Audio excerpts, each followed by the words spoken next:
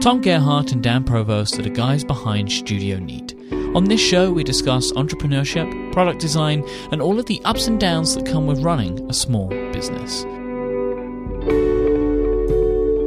I'm Mike Hurley, and this is Thoroughly Considered.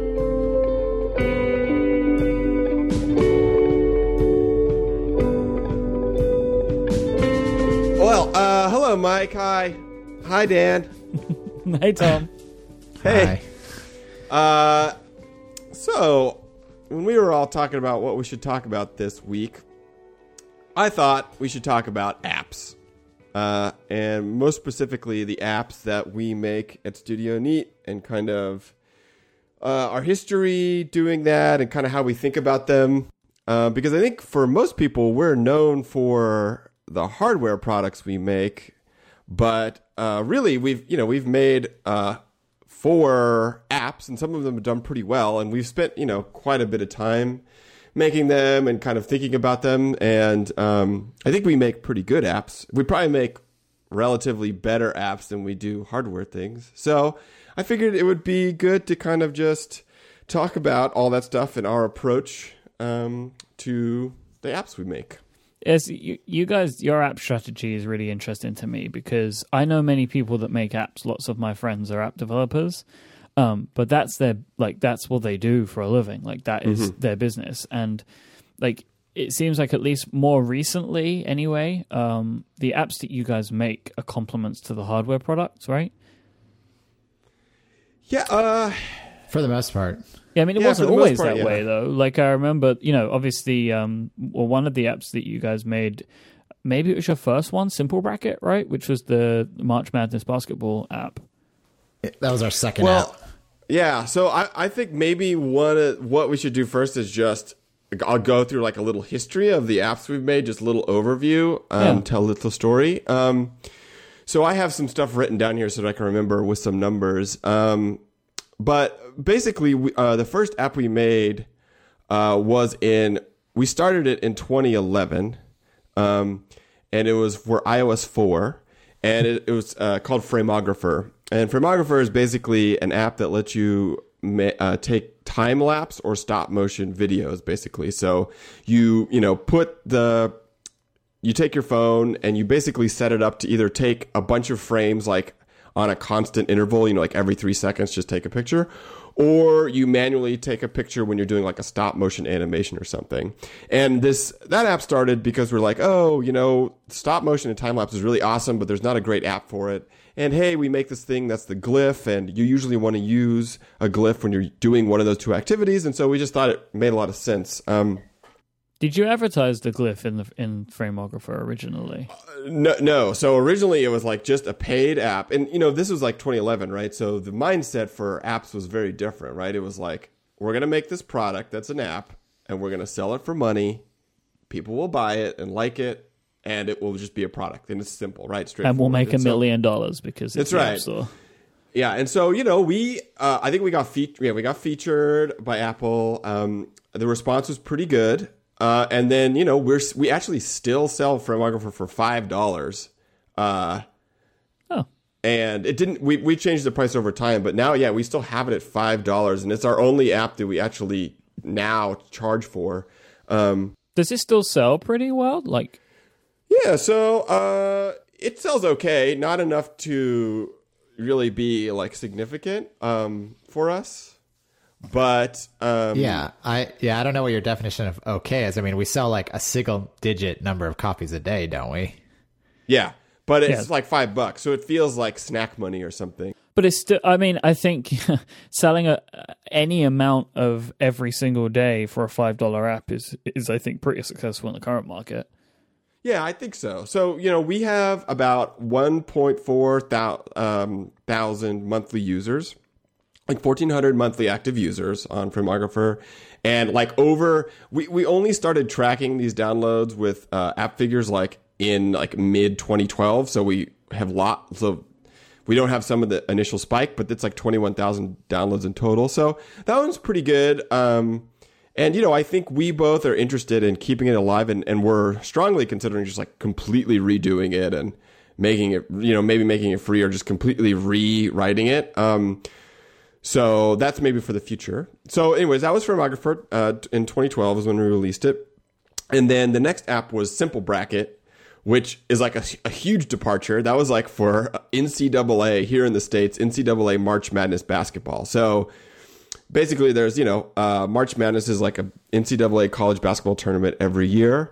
And Dan is a bigger basketball fan than me, but I like watching it. And none of the apps out there were really like awesome and really kind of were nice and like catered to our sensibilities, like our designy and everything was like covered in like Hooters girls and like chrome and stuff. And so we wanted to make something kind of just that had a different aesthetic bend to it. So we decided to make Simple Bracket, which is basically just an app that lets you track and, kind of do the March Madness kind of tournament game that everyone does every year, or a lot of people do every year. And that was an interesting app because we launched it with a Kickstarter. We could talk about that later, but basically we launched it with the Kickstarter, and we had like 7,500 downloads, and the app only really works during the March Madness tournament, which lasts about like a month or so. So really, it was a very short life of an app. And then since then, we have not decided to kind of do Simple Bracket again, because we have to like do, kind of really be intensely working on it when the tournament's running. And we've decided to kind of just like discontinue it. But that was a fun one, kind of kooky, but really cool. And then last year, November 2014, we released Slow, Fast, Slow, which is an app for controlling the speed of video. So basically, if you take like a high frame rate video, like 60 frames a second, 120 frames a second, we give you a little timeline where you can change the speed of the video as it's playing. So kind of like what you can do in Apple's standard camera app, but a lot more nuanced. You can have more fun. You can reverse it. You can do some pitch correcting and stuff. So that was just kind of like a little tool. And that one like went crazy. So we got featured by Apple, featured for a while. And to this date, we've had like 740,000 downloads. And it's only been over a year. And we have like 56,000 monthly active users on that one. So that one, and it still gets like $700 a day or $1,300 downloads a day. So that one is like, I think really kind of cemented its place as the app in the App Store you use if you want to like control the speed of video, basically. So, which was interesting, right? Because when you guys were first working on it, the iPhone didn't do the slow frame rate stuff, did it? If I remember rightly, like you started working on it before it did that. We started working on it before it did that, but we released it after it could do that. Yeah. Which is why I find it so interesting that it has done so well and continues to do so well, right? Because the iPhone does slow down video. And I know that it does a lot more, but you have to be in the app and really understand it to see like the more that it does. I guess it is just something people want to do. Yeah, I think it's just like the Apple way is just like built into Photos, and it's extremely simple. You basically, if you have a slow motion video that you shot, you basically just have an in point and an out point of kind of when the slow motion starts and ends. Mm-hmm. And so Slow, Fast, Slow is kind of like the next step up, where it's like, oh, if you want more granular control than what Apple provides, then you'd need something else. Yeah, because it turns out that this is one of those like interesting things where Apple validate a need, because now what I assume has happened is people are using slow motion video on their iPhones, and then they're like, oh, I wished I could do it after the fact, or I wished I could make it go a bit quicker here and I could slow it down at different points. So then they search the App Store. Like that's how I imagine that the app has been popular, and in a weird way, Apple actually adding slow motion video support to the camera is probably what made the app so successful. Yeah, like put it on everyone's radar, right? They know, they know it exists. And, Slow, Fast, Slow is free, which is, obviously part of the reason why it has like 750,000 downloads, right? So that, and then just earlier this year in April, we released Highball, which is a cocktail recipe app, basically. And so Highball basically lets you create and share cocktail recipes, and then it comes with a little library of kind of the classic standard cocktails that you can kind of import into your own recipe collection and then, reference and use. And, obviously we made Highball to, go with the cocktail hardware we've been making and complement it. And so, yeah, that one has done pretty well as well. It's to this date, it's got 121,000 downloads, not even a year in. So that's pretty good. And about like 12,000 monthly active users. So that one, a lot of people seem to use it like pretty frequently. It seems like 10% of the users seem to kind of use it every month. So that's pretty great. And, I think it's been fun. We're actually just updating it right now. That's what I've been doing the past couple of days. And for us, it's really nice because it's like a way for us to kind of augment our cocktail tools with like content. And I think we're always thinking about how we can kind of support the like home bar cocktail enthusiast. And I think Highball is a really great gateway into doing that. So I've been really happy. I mean, Dan, how do you, I think Highball is my favorite app we've made, like in general. What do you think? I don't know. I only see the flaws, so it's hard for me to judge these things. Well, I can judge them, but I would judge them really negatively. Yeah. I mean, I'm just for like a different barometer of success. I was really proud of Simple Bracket just because I thought it was a clever design solution for a problem that nobody had really cracked yet, which is how do you display a 64 team bracket on a tiny, 4-inch screen. And I thought our solution was really clever. And then that was somewhat validated by the fact that both ESPN and Yahoo basically ripped off the UI concept for their March Madness stuff, following the release of Simple Brackets. So, thanks, guys. Yeah, we're not making the app anymore, so I can't be too bummed about it. So that was just kind of nice validation. So that, I think, is kind of like the design that I was most proud of.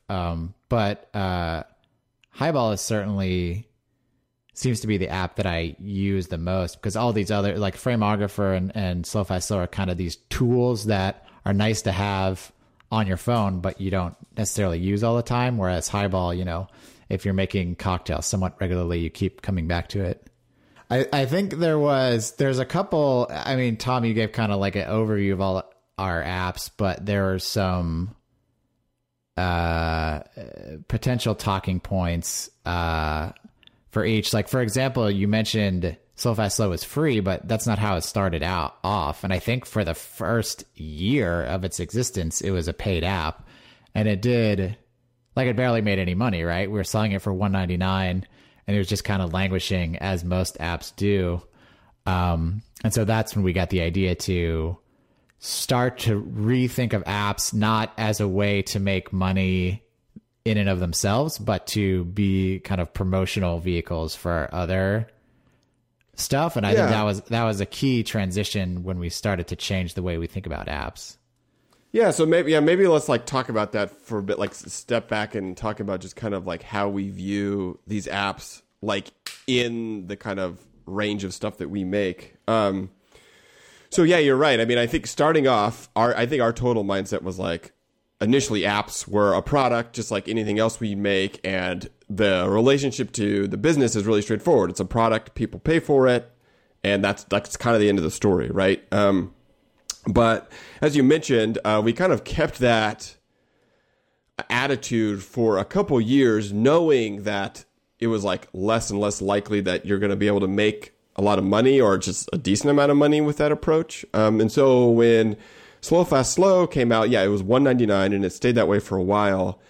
But then I guess it must have been in like just last year, 2014. I think we kind of changed our approach in general in terms of apps and how we're thinking about them. And now really what they have turned into are a really nice product and tool, but that's free.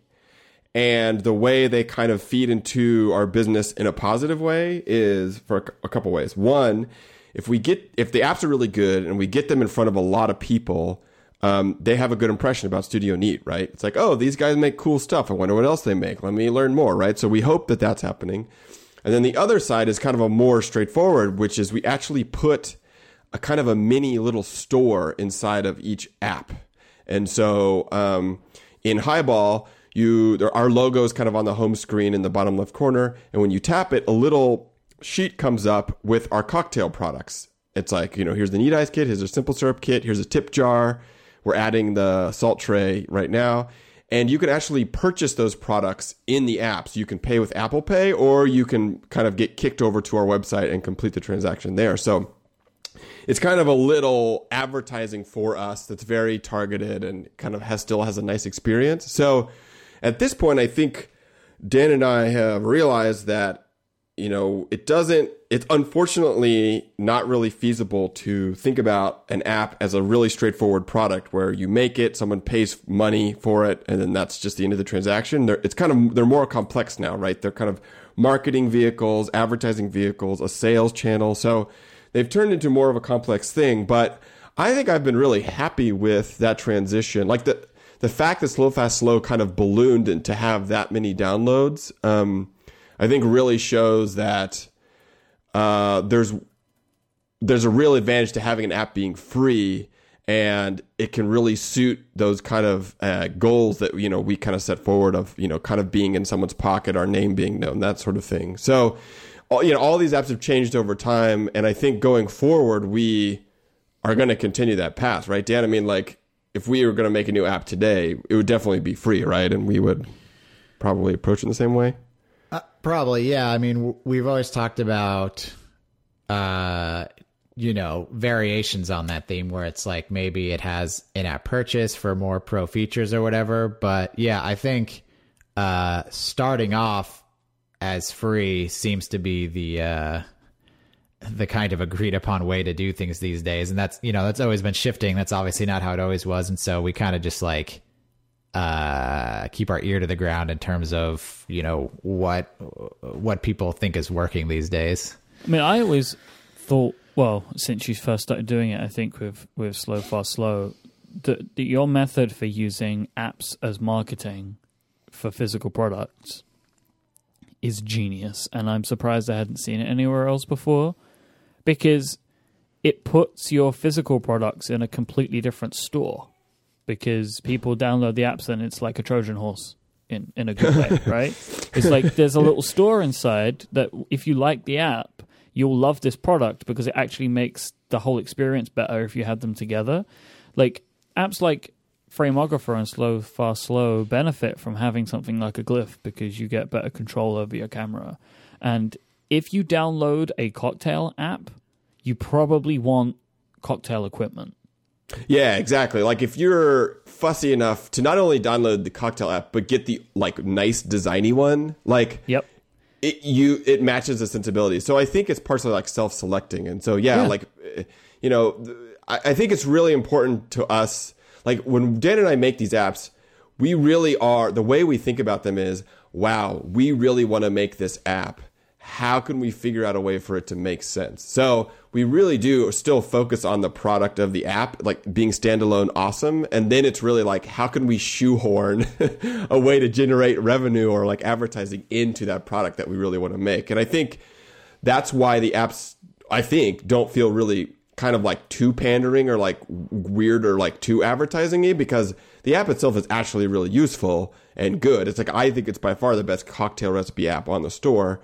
And all of our apps are really highly rated, which I think we're both super proud of that. And so I think, like that, the fact that we can kind of keep the apps as like good standalone tools themselves, and then, on the side have some kind of like synergistic marketing advertising thing is really awesome. The downside of that, however, is if there's not a really good fit, like say we had an app idea, but it just didn't make sense to advertise any of our other products in it, or they didn't support each other or something, we probably wouldn't really be able to make the app unless there was like a strong revenue, like, kind of source behind it. Because the reality is, because Dan and I are both so like product focused and so into kind of quality, it takes us a long time to make these apps, because we put a lot of effort into them. And so if we can't kind of at least convince ourselves it's worth it somehow, then, we can't do it. I think that's just smart business, though, really. Like, I think these days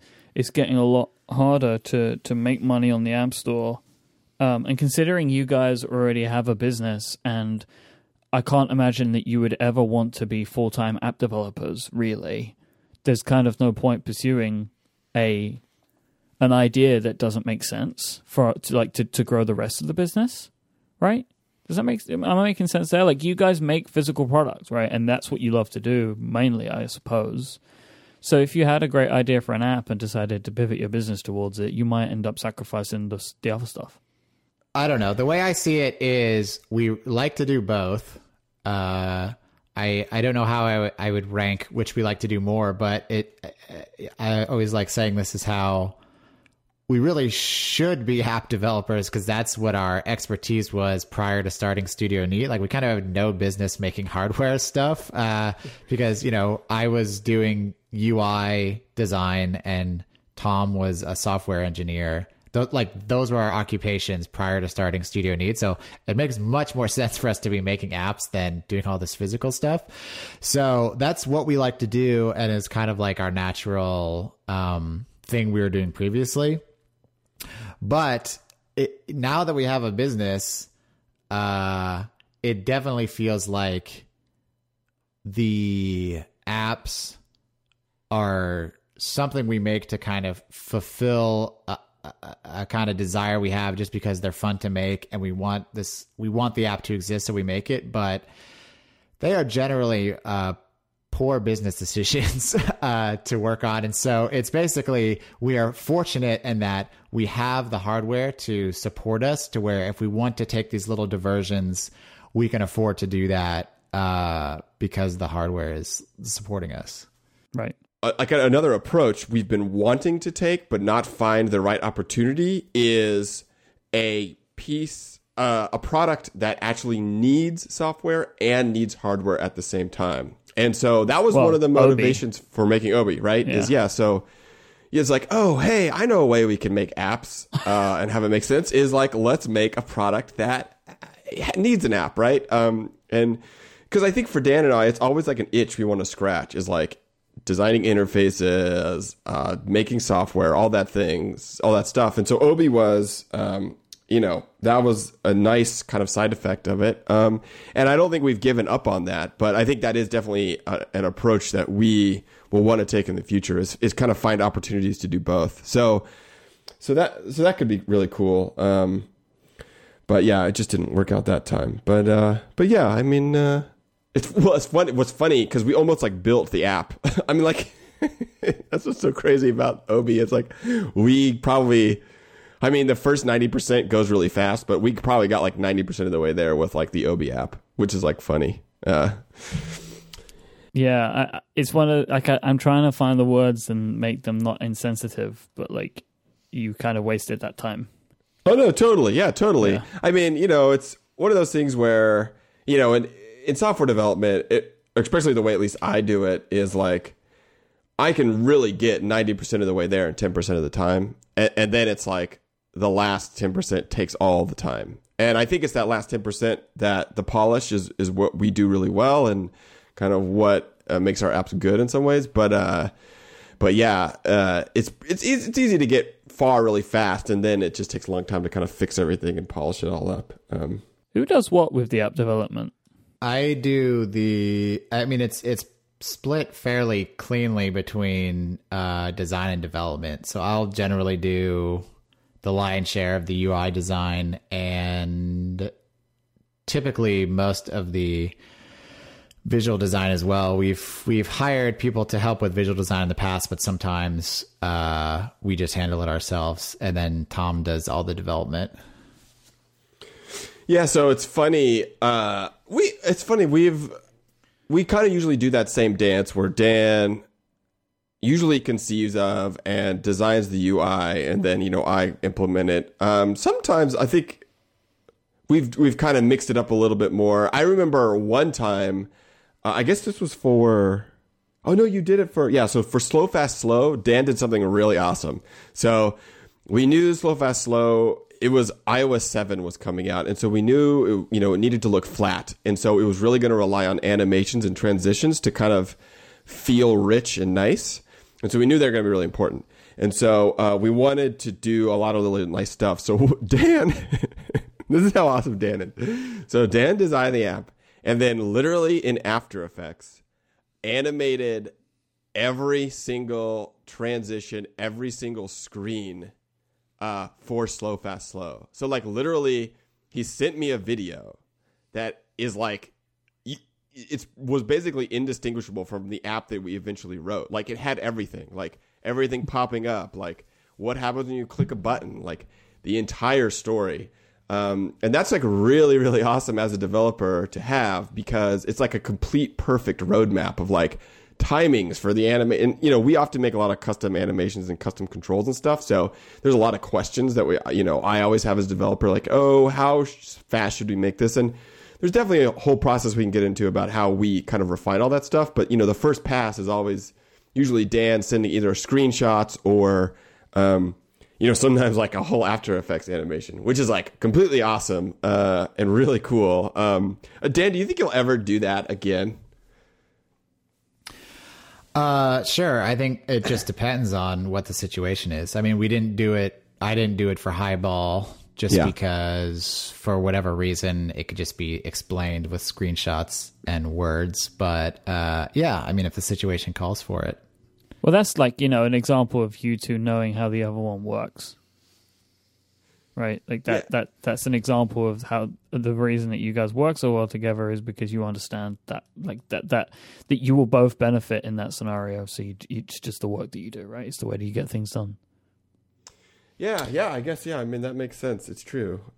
Yeah, I think it also just speaks to how fortunate we are to have a wide breadth of skill set. So like I couldn't do any kind of fancy computer graphic effects like film effects in After Effects or whatever, but I just know enough of it from past projects in school or whatever to where I can do an animation like that. So it's like the whole kind of jack of all trades, master of none thing, I think actually serves us super well in that we can just we can kind of have the skills, even if they're somewhat rudimentary, to do all these things.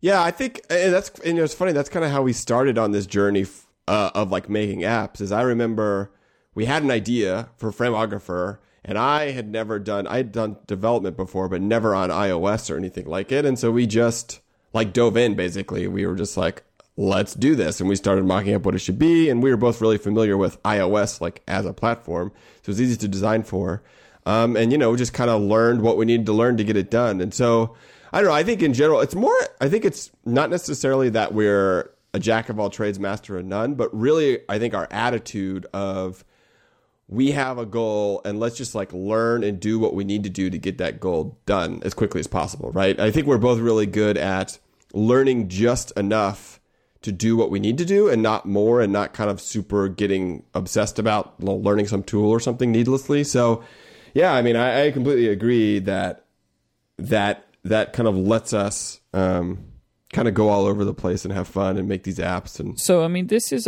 been a pretty good overview of the way that you guys have done things and the whys that you do them in.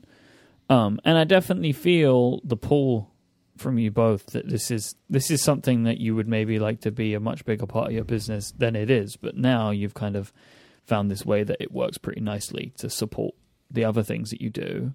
So what do you think you're going to do next? Like in realistic terms, like even though you have ideas for little standalone projects, like what do you actually think that you would do next in the realm of app development? And do you think you'll just stay iPhone as well going forward?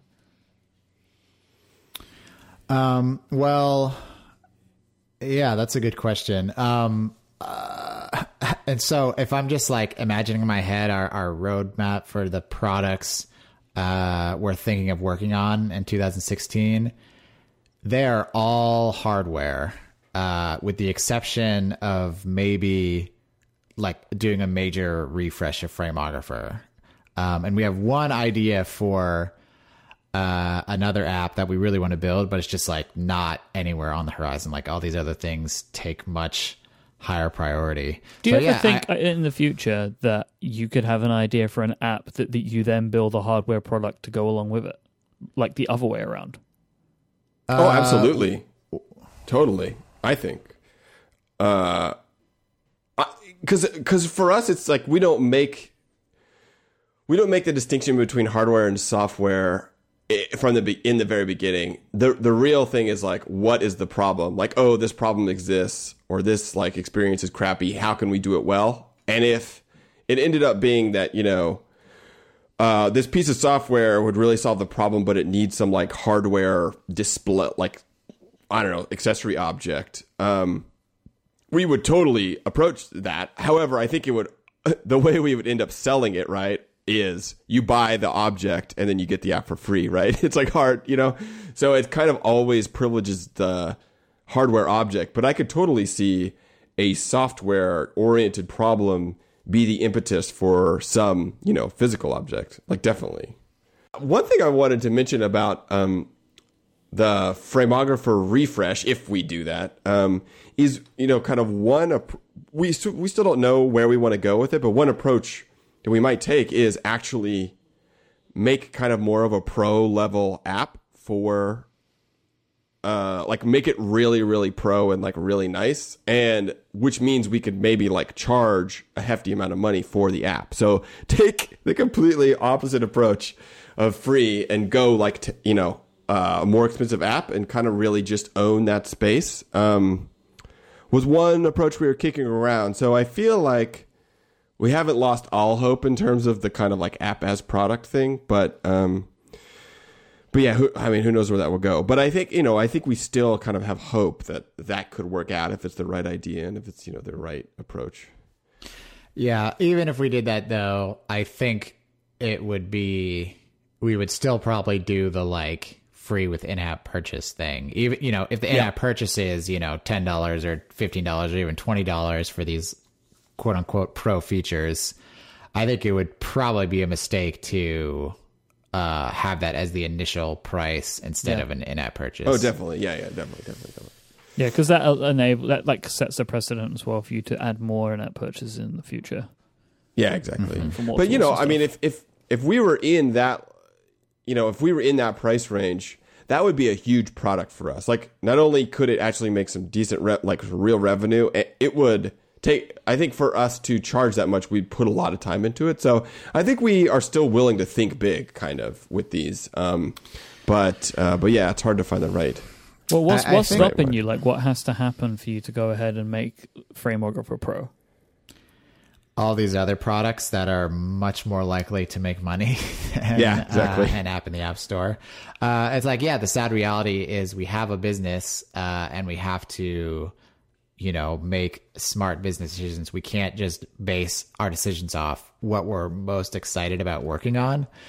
And I'm actually really excited about all these hardware products coming up, even maybe more so than a Frameographer refresh. The thing that bugs me the most about Frameographer is just, it's really long in the tooth. Like, it's kind of a pride thing where I just want to update it just so it's, refreshed and fits, the UI style of the current OS, rather than being this kind of like,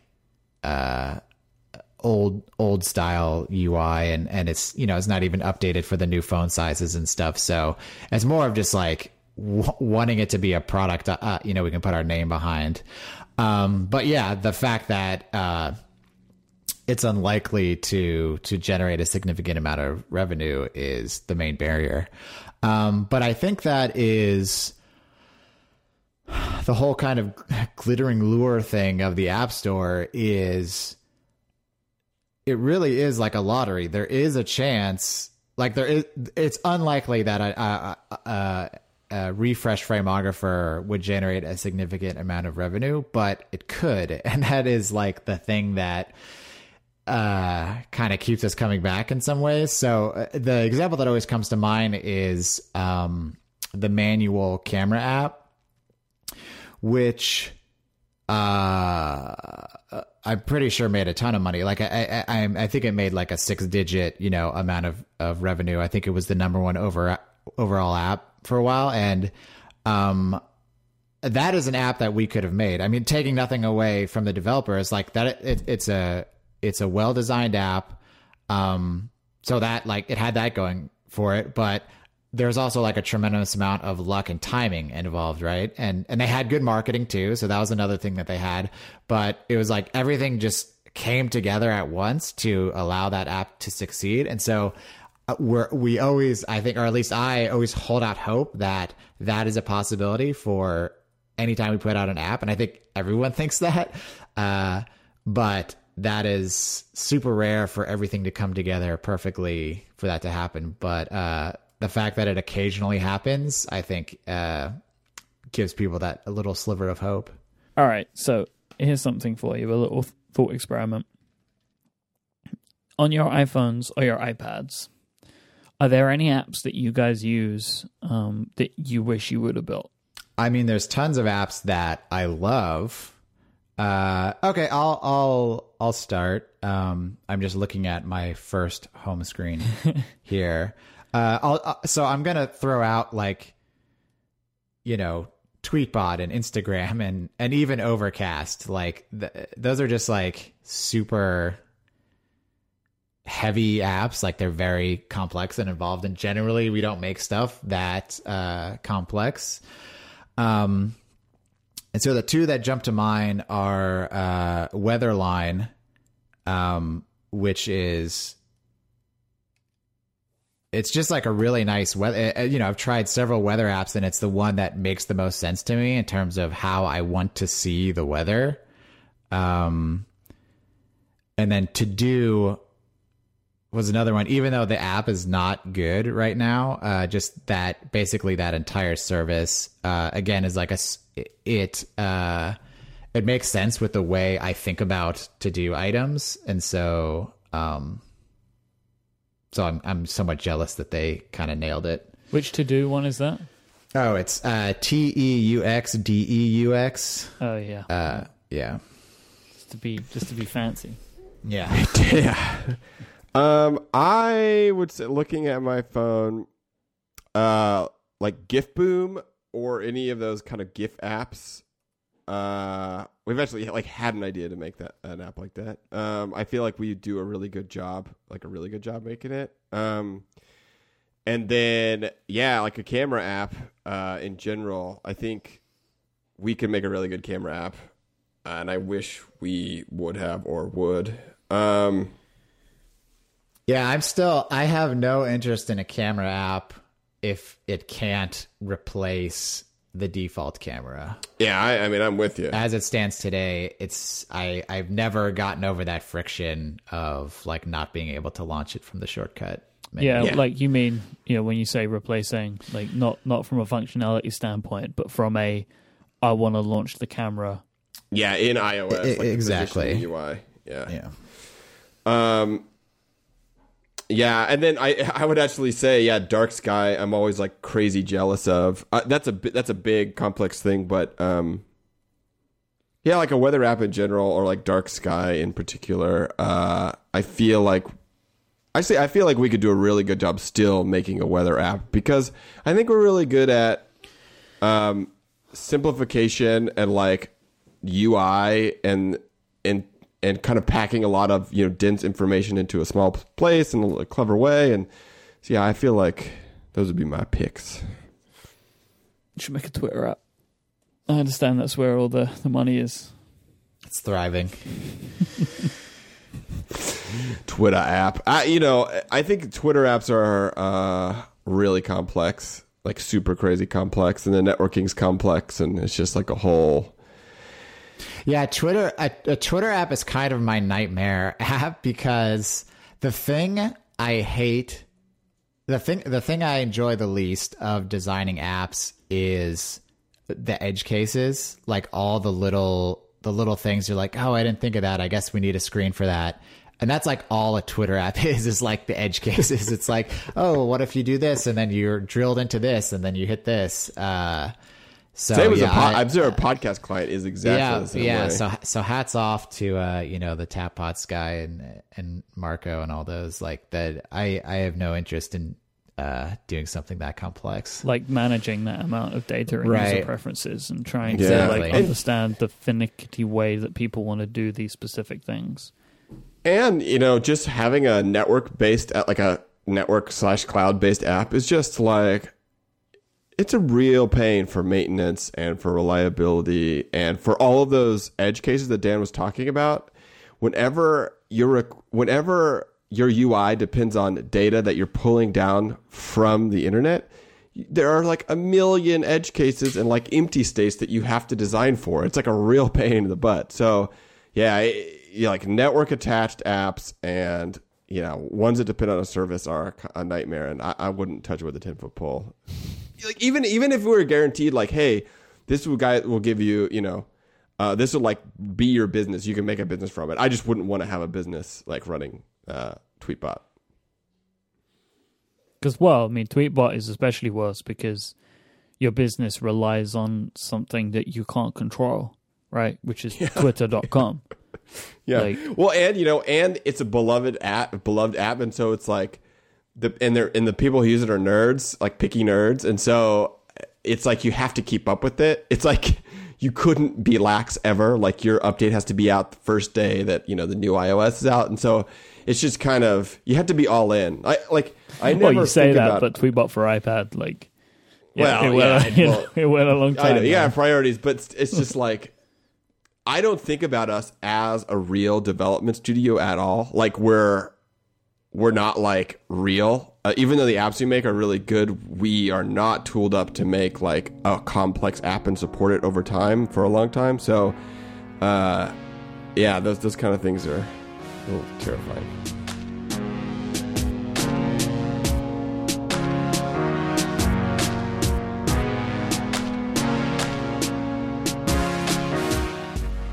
If you want to find links and show notes for this week's episode, head on over to relay.fm/tc/6. Don't forget, if you buy anything in the Studio Neat store and use the code HOLIDAYNEAT, you'll get yourself a lovely 10% off. We're going to be back now in January. We're taking a slight break for the holidays. Love to you and yours. Thanks for listening.